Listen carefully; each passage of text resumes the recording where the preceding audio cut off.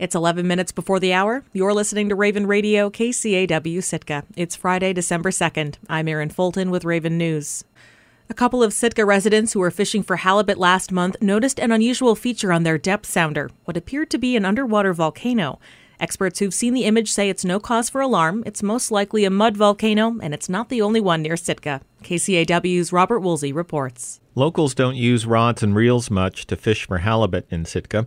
Rather, most set a subsistence skate, a long line baited with a dozen or more hooks that is laid right along the bottom from a slowly moving boat.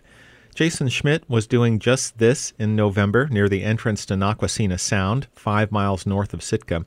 Schmidt was on deck, paying out the line. And then my friend who I was out fishing with was inside watching the depths on the sonar, and he noticed just a weird shape and called me in to look at it with him. And what was it? Well, I didn't know what it was when I first saw it, but it certainly looked like some things I had seen before. I think we both immediately saw the cone shape and the kind of trail coming out of it, thinking that it could be an underwater volcano of sort. Had it been anyone else, this might have been an invitation to head for the hills.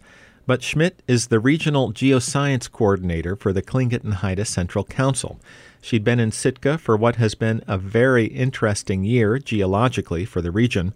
Her first impulse was to try and find the feature again, and then get on the phone. I'm aware of kind of the geologic context of Sitka and the surrounding islands, and spatially where the Queen Charlotte Fault is and where the Mount Edgecombe volcanic field is. And this location, we're all kind of just not adding up with the story that I know about our geology here. And so, I just called the people who I knew had spent a lot of time thinking about the seafloor here. It's a classic example of what we have seen out on the fault down around Dixon Entrance. Dr. Gary Green is a marine geologist, emeritus professor at the Moss Landing Marine Lab, and a leading expert on the undersea geology of the Queen Charlotte Fault. These types of plumes that come out of this volcanic-like cone are associated with what we call mud volcanoes. And they're not really active volcanoes where magma comes flowing out, but it's mainly fluids that come up from depth and carry with it sulfide-rich gases and what have you. Green has done sonar studies of the Queen Charlotte Fault that have produced images that are surprisingly similar to what Schmidt and her fishing partner saw on their depth sounder.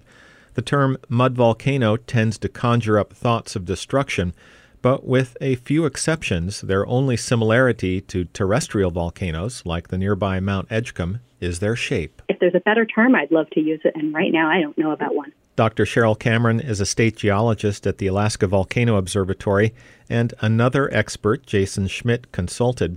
Cameron is from Sitka and is familiar with the depth sounders people use here while fishing. She hesitates to draw any conclusions from the image Schmidt captured, but admits that there are plenty of possibilities. A fish finder is looking for reflections within the water column, and so anything that has a density or a sound speed different from that of the rest of the water will cause a reflection. And so that, reflector could be indicating a change in temperature or composition. It could be any kind of gas leaking out of the ground that would generate a plume with a different impedance and thus a reflection. So it could be CO2, it could be methane, it could be fluid with particulates in it. There are a lot of possible causes that are not related to volcanism. Naquasina, where Schmidt was fishing, is not within the Mount Edgecombe volcanic field, but it's right next door. Edgecombe generated headlines last spring when an earthquake swarm signaled that magma was stirring beneath the long dormant crater. Subsequent radar studies showed that the flanks of the mountain had inflated by several inches over the last couple of years. Although the mud volcano is probably not volcanic, Gary Green says there's not enough information to rule out that it might be related to what's happening beneath Mount Edgecombe. It could very well be associated with that magma that's moving up into the cone. It could be that the heat from that magma has started a convection of warm waters, hot waters that are now venting at that locality. The mud volcano is near a place called the Beehive. Everyone who's been to Sitka on the ferry passes just a stone's throw away. Jason Schmidt didn't catch any halibut on the cone, but that unhappy fact hasn't kept her away. Well, we keep going back again. My friend whose boat I was on has gone back to the same place to check again and again, and it's still a bump under the water. I still have so many questions and would like to go back with better instrumentation where you could really see, but I'll leave that to Gary and Cheryl to direct. Although Schmidt is a professional scientist, accidentally discovering an underwater mud volcano is a form of citizen science that is very useful to researchers. Cheryl Cameron welcomes any and all observations of geologic phenomenon at the Alaska Volcano Observatory. Gary Green is going a step further and is looking for research funding to go down and take a look at the mud volcano, or at least take its temperature. Reporting in Sitka, I'm Robert Woolsey. There were no fatalities within Alaska's commercial fishing fleets this year for only the second time on record. And as KRBD's Reagan Miller reports, the U.S. Coast Guard says the credit belongs to the fishermen themselves. For the first time since 2015, Alaska has gone a year without a commercial fishing death. The Coast Guard says in the 12-month period that ended September 30th, no one died falling overboard in an on-deck accident or on a sinking ship. Scott Wilwert is the Coast Guard's commercial fishing vessel safety coordinator. He says fatalities have been cut almost in half over the last decade.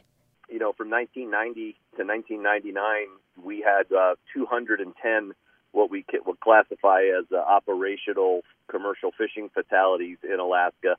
And in the 10-year period from 2000 to 2009, that dropped from 210 to 107. And then from 2010 to 2019, down to 62. Wilwert says there have been just 10 commercial fishing deaths in Alaska since 2020. So, yeah, we definitely are seeing a decreasing trend in the number of commercial operational fatalities in the industry. But what exactly is causing that downward shift? Wilwert says it's a combination of changing fishery regulations and an industry culture focused on preventing accidents. I believe that, the fishermen that I come in contact with and all our examiners come in contact with are much more safety conscious. They understand the risks. They take the preparations, and that's a big piece of the puzzle. Wilwert says that's a sharp contrast to the 70s and 80s, when short openings encouraged captains to fish in an all-out sprint, sometimes sacrificing safety. The way that fishermen now in certain sectors are able to some extent, choose when they want to go out, maybe skip a weather window or look for a better weather window, as opposed to the old derby days when, back in the 70s and 80s when, overloading or deck loading with fish or overloading with gear because you only had 4 or 6 or 8 days to catch all the crab or the halibut or whatever. Wilwert emphasized how important it is for mariners to stay up to date on safety recommendations and equipment and to take part in the dockside exams offered by the Coast Guard before it's too late. The time to learn how to use any of that stuff is not at the moment of truth. Tracy Welch is the executive director of United Fishermen of Alaska. We're a big industry, but in a way we're a really small industry. Everybody knows somebody who knows somebody, right? And so those deaths are tragic. Welch says she also thinks things have changed over the last few decades when it comes to education. I think with the younger generation of fishermen coming in and moving towards more rationalized fisheries as opposed to the derby-style fisheries, it's given people a chance to focus on safety and making sure that people make it home at the end of the day. Welch says she hopes the trend continues. Reporting in Ketchikan, I'm Reagan Miller. Federal safety investigators are calling for new, more restrictive regulations on flight seeing tours in the Ketchikan area after a series of crashes. The National Transportation Safety Board says previous approaches focused on voluntary compliance have proven ineffective at addressing the unique hazards of flying in the area. Eric Stone reports. The agency's 20-page report calls on the Federal Aviation Administration to impose specific regulations for Ketchikan air tours above and beyond what's normally required. The NTSB says it's looking to prevent pilots from being caught in clouds unexpectedly without the equipment necessary to navigate them. Large commercial airliners carry specialized instruments that allow them to fly in low-visibility conditions, but small flight-seeing planes typically operate under so-called visual flight rules. That is, they rely on what pilots can see out the window. The report highlights 7 fatal flight-seeing crashes in the Ketchikan area since 2007 that killed a total of 31 people and injured another 13. 3 of those crashes involved flying into poor weather conditions and crashing into terrain, including the most recent crash in Misty Fjords National Monument Wilderness last year. Those 3 crashes resulted in 20 deaths. Current regulations on air tours require visibility of at least 2 miles when clouds are less than 1,000 feet above the ground. Pilots must also fly at least 500 feet above ground level. But Ketchikan is more complex. NTSB Chair Jennifer Homendy said in a news release that the area's fast-changing weather and mountainous terrain present, quote, unique but well-understood safety hazards. The report asks the FAA to work with the National Weather Service to come up with more conservative weather standards for flight seeing tours in Ketchikan and require specialized training. The board also asks the FAA to require air tour operators to comply with a 2009 agreement that standardizes tour routes, provides alternate flight paths on poor weather days, and encourages pilots to relay poor conditions. That agreement is voluntary, and even though the air carrier involved in last year's crash had signed on, the pilot was not following the designated route at the time of the crash, according to the NTSB. A ProPublica report last year highlighted that Alaska makes up a growing share of the country's crashes involving small commercial aircraft. The NTSB says specific regulations issued for other high-risk locales like the Grand Canyon and Hawaii have improved flight-seeing safety. The NTSB investigates crashes but doesn't have the power to issue binding rules. That's why it's calling on the FAA to impose new regulations.